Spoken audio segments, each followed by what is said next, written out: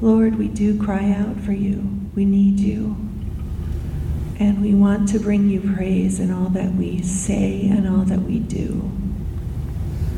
Now, Lord, please open our hearts to hear your word as you speak to us. Thank you for your love. Amen.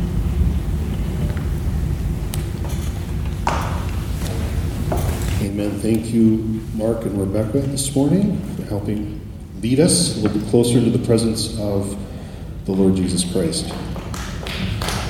If you have a Bible, you can open up to Psalm 139. I do have the words on the screen that we'll go through a little piece by piece. We are continuing on in our series called Dangerous Prayers. We've looked at 3 of them so far. We've explored Make Me Bold a couple weeks ago, Speak to Me, and then last week we focused on the simple prayer, although the hard one, Break Me, Lord. Break my heart, O Lord, for the things that break yours. Today we look at a dangerous prayer from the Psalms. This is a psalm that was written by David. Remember David, the young shepherd boy who becomes a giant slayer and eventually the king of Israel. He writes a psalm about how nothing is truly hidden from God. Even though we think that we can hide from God or hide things from God, our experience shows us over time that nothing is hidden from God. This psalm, Psalm 139, is honest, it's open, it's even a little raw, and it ends with the courage to ask God bluntly, and this is the prayer, search me, O God. Search me, O God. I put that on the back of your bulletin along with some reflection questions for a little bit later on, or as you think more about this prayer in the days to come. I want to read the 2 verses from this psalm that comprise this particular prayer. Search me, O God. It's actually the last 2 verses in this psalm. Verse 23 and 24. This is what it says. It says, search me, O God, and what? Know my heart. Test me and know my anxious thoughts. Point out anything in me that offends you, and lead me along the path of everlasting life. 2 verses, verses 23 and 24. So search me, O God, is the short version. This is sort of the slightly extended version from these 2 verses. This is a simple, dangerous, and necessary prayer for us. This is even a good one because it's not that long. To write it down on a little card, keep it in your wallet, or put it on as a notification on your phone. It's a great prayer to pray when you are feeling like you're getting off track, when you're feeling like your will is taking over your life instead of God's will for your life. This is a prayer that ultimately can help keep us from going astray. Now, Psalm 139 ends this way, thankfully, because it acknowledges that our thoughts, our beliefs, and especially our hearts are fickle. That means they can lead us astray, sometimes without even realizing it. We like to think that our hearts are good and pure, and often they are that, but they are also, our hearts can betray us. They can lead us away from the things that God has in store for us, especially the things that are best for us. Even though we don't completely understand our deepest motivations, we can never fully understand the depths of our own hearts. The good news is God does. God not only knows your heart, He knows your heart better than you do, better than I do, better than we do. So it's a necessary prayer for us to learn, where we ask God to reveal what is keeping us from the fullness of life that He has in store for us. See, God desires for each of His people, each of His children, as He calls us, to experience the abundant life. The problem with that is we often want to go our own way, or we go astray. Truthfully, it's a journey to be able to pray this prayer for any of us, and it was for David as well. So actually, I want to look at this psalm in reverse order. We're going to go back to the beginning of it and see how did David get to the point where he was able to pray this prayer. Because if you ask God to search you and to know your heart and to test what is in you, you better believe that he is going to answer you. And the scary news is that we don't always like what's in there. And we certainly don't want God to point out the things that are drawing us away from him. However, remember where it leads to, the very end. After God has pointed out that stuff, it says, lead me along the path of everlasting life. That's what he promises to do, even if it's painful to hear what's going on in your heart. Let's start at the beginning of Psalm 139. This is, you could consider it Act 1 of this story. We know David has a very complicated history. He starts out as a young boy, the youngest son, and not very highly regarded by some of his own siblings. He goes to the front lines of battle, not to fight, but to actually deliver food for his brothers, the quote, real men who were putting their lives on the line. But when he gets to the battle, he discovers that the army is too afraid to fight. And they're afraid because this 9-foot giant, Goliath, is there. And David doesn't like this at all. So the unlikeliest person steps up to bat. And he slays the giant. Not just because he was a giant, but because this giant Goliath was he was speaking badly about the people of God, and he actually was taunting them and taunting God as well. Later on in David's life, when he becomes king, we know that he makes a bunch of mistakes. He lusts after another woman. He has this woman's husband killed so that she can become his wife. He makes a ton of mistakes. He tries to cover it up at first, but eventually he comes clean, and God says, I need your whole heart here. And he does. He responds. The Lord knows us better than we know ourselves. And the primary desire of God's heart is to have a relationship with you. When we start at the beginning of this psalm, we know this because it is full of relational language. There's a lot of you and I. So let me read the first 6 verses, starting in verse 1. It says, O Lord, you have examined my heart and know everything about me. You know when I sit down or stand up. You know my thoughts, even when I'm far away. You see me when I travel and when I rest at home. You know everything I do. You know what I'm going to say even before I say it, Lord. That one always gets me. I don't like that one in particular. You go before me and you follow me. You place your hand of blessing on my head. Verse 6, such knowledge is too wonderful for me, too great for me to understand.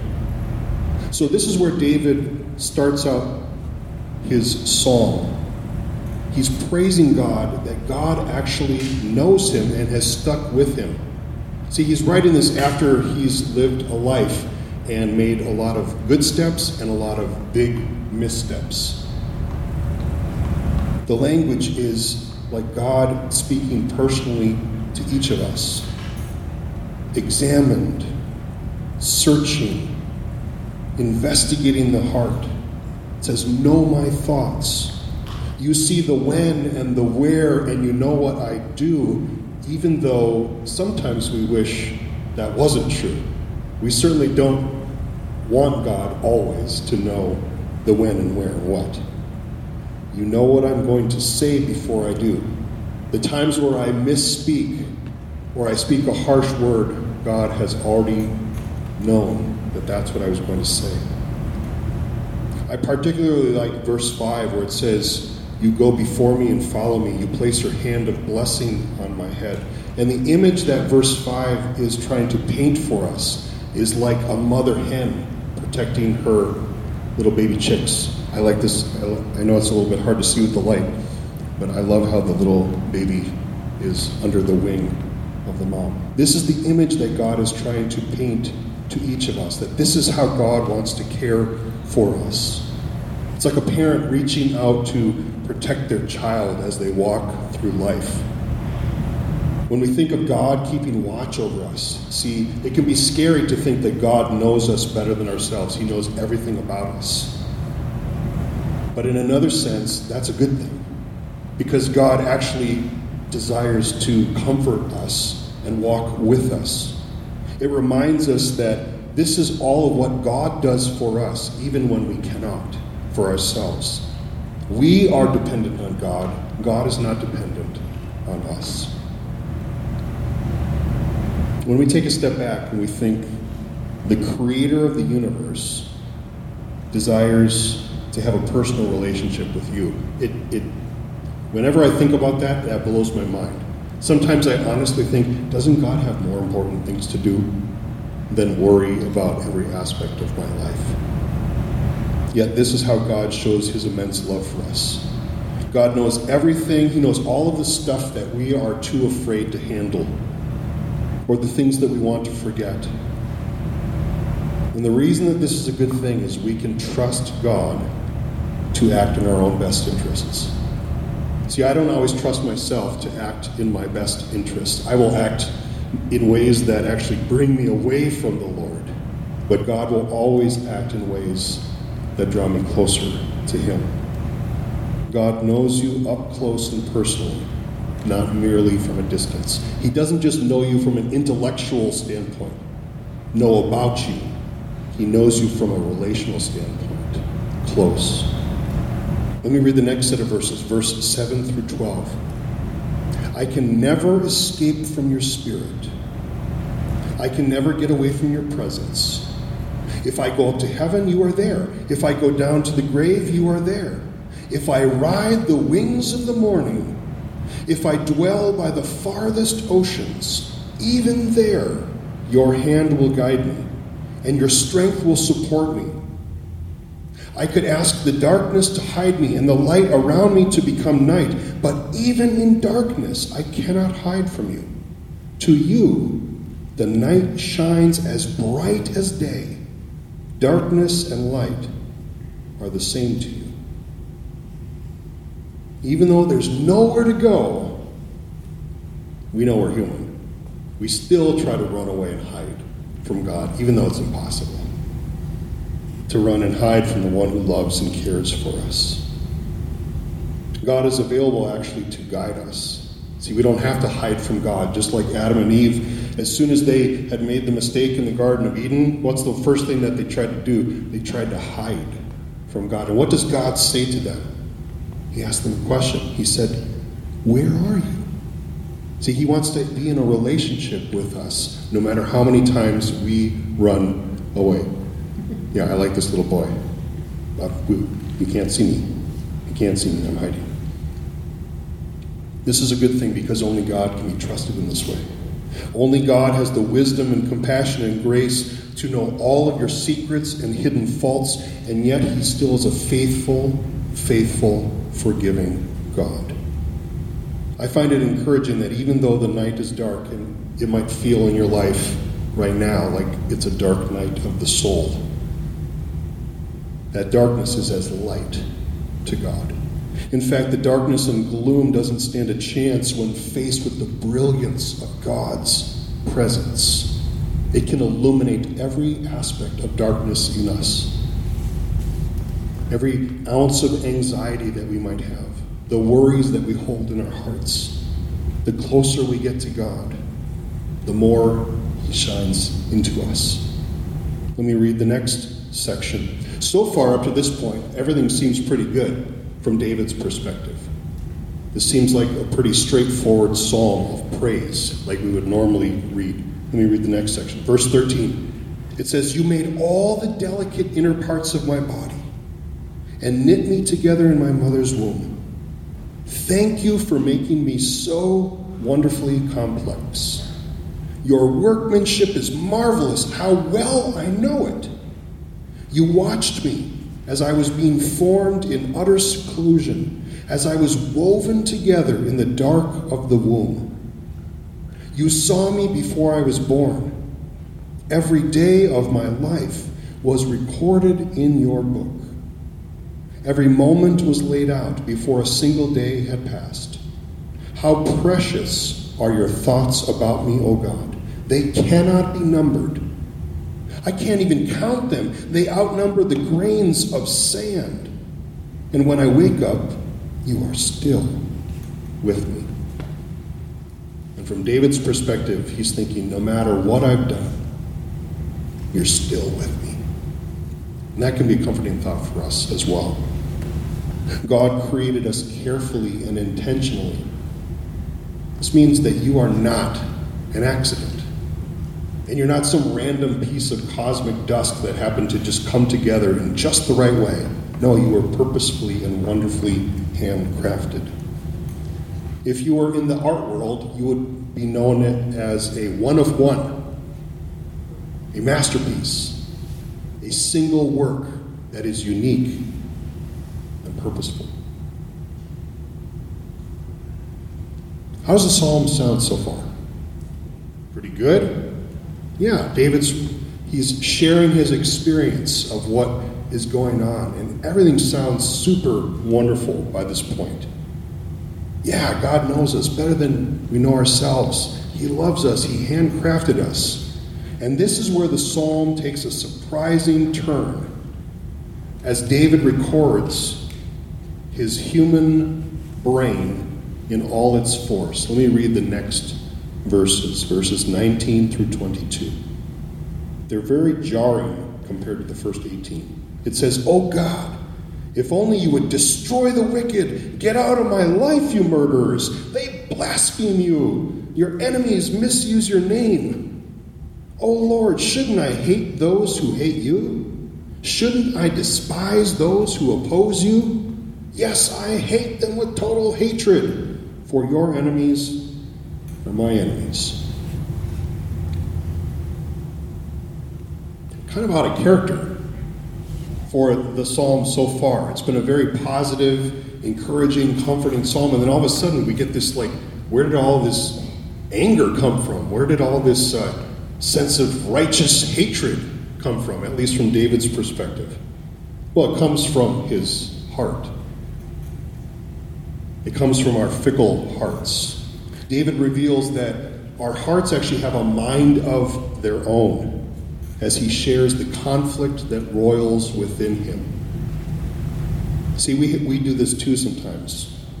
We find it easy to get angry and to say, man, God must really need me to defend him. He must really need me to take a stand because apparently he's not doing it on his own. David feels the same way. We want to rush God along to take care of all those baddies that are lined up against him. And especially those who are talking smack about God. And so we say things like, how about a little smiting, Lord? I actually knew a gentleman who, tongue-in-cheek, when he would say a prayer at grace, thank God for the food. And then he would end his prayer with, and Lord, smite thine enemies. Just as a reminder that from this psalm. He said it kind of tongue-in-cheek because the interesting thing is Jesus in Matthew 5 tells us the complete opposite. He said not only is it inappropriate for us to pray that anymore, in fact, we're supposed to do the opposite now. We're supposed to pray for our enemies and for those who persecute us. And if someone comes against us or wants our coat, we give it to them. Instead of 1 mile, we go 2 miles. Jesus flips this totally on its head. So when David says these words all those years earlier, he thinks that he's right in this moment, that he has this righteous anger. But here's the problem. While we should want what God desires and oppose what God opposes, we are incapable of doing this well. In fact, we tend to screw it up far too often. We're tempted to take matters into our own hands instead of continuing to follow the way of the Lord. And our sense of rightness or our moral outrage can actually betray us, seducing our minds into believing God needs us to defend him. The truth is, it's not hard to get fired up when it comes to who we perceive are God's enemies. That's the easy path. The harder path is the one where we show love, compassion, and mercy to those who offend God, including ourselves. So David ends his thoughts with a check on himself. The last two verses, it comes all full circle to the very end of the psalm. He offers a prayer that helps us when we are tempted to go it alone. Search me, O God, and know my heart.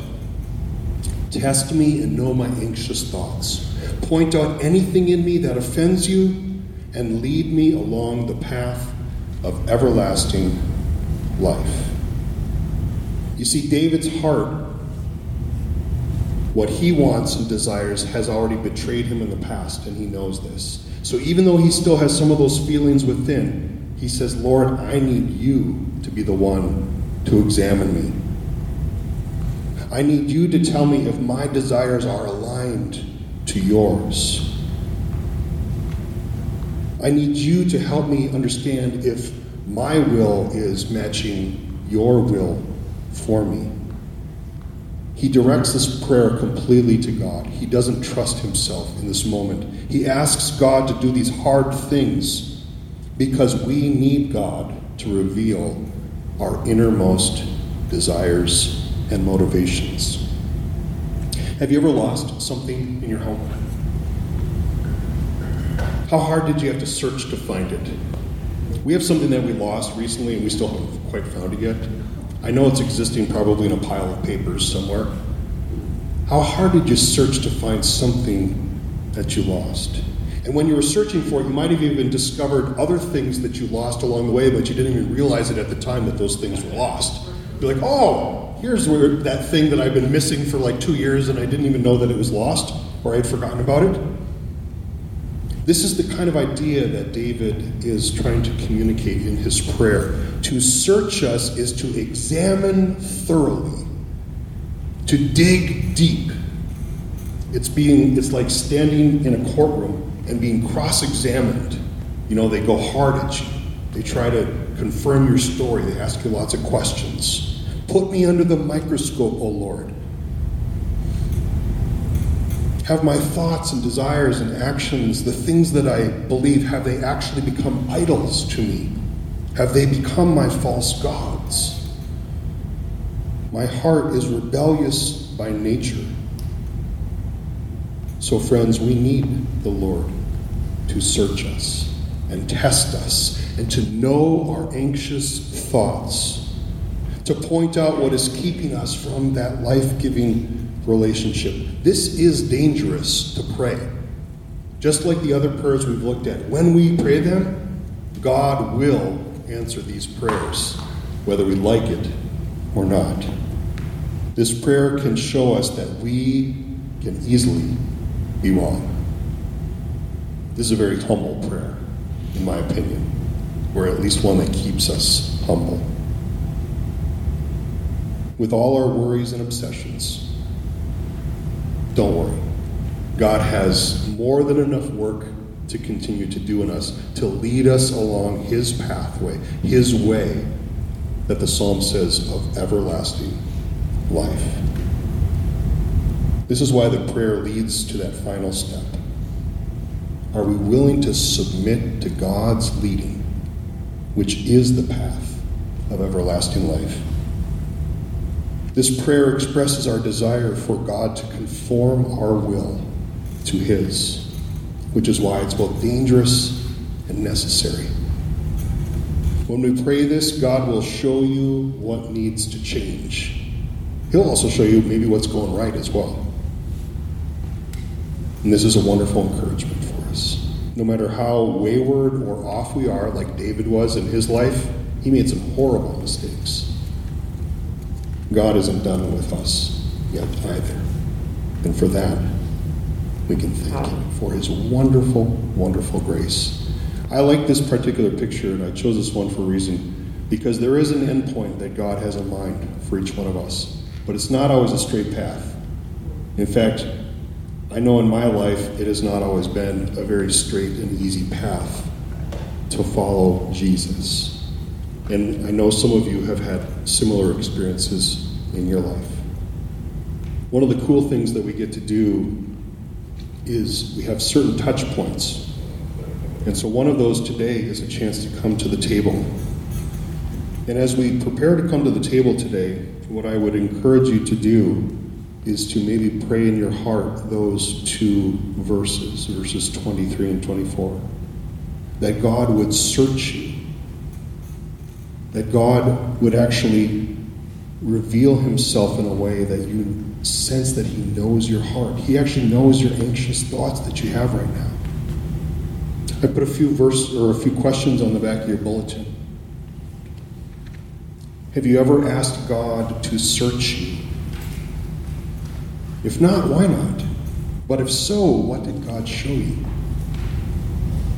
What concerns are keeping you up at night?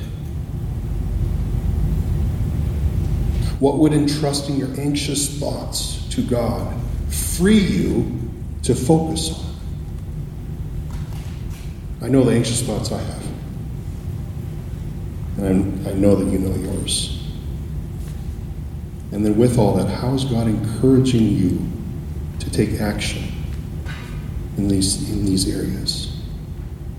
I want to pray before we come to the table. And this is our prayer up here. Search us and know us.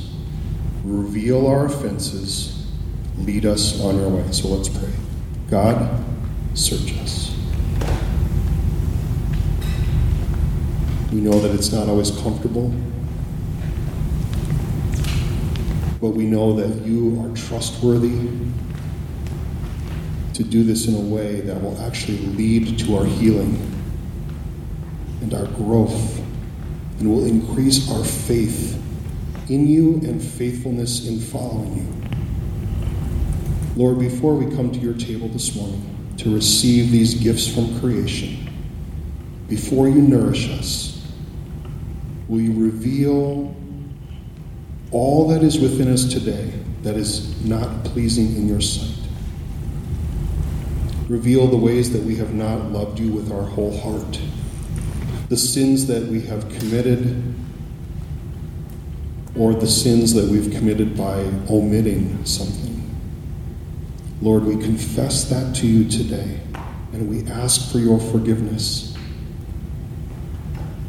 We know that when we do that, you are faithful to forgive us. And so we give you thanks for that.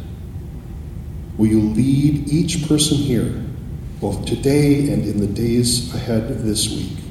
Lead us further along your way, your path, the path of everlasting life. We pray this in Jesus' name. Amen. It is true that only Jesus can raise a life. And our prayer as we go forward is that He would continue to raise yours. Jeremiah 6 says this. This is what the Lord says. Stop at the crossroads and look around. Ask for the old godly way and walk in it. Travel its path and you will find rest for your souls. So church, travel that path and you will find rest for yourselves. Go in peace to love and serve the Lord. Amen. Have a great week.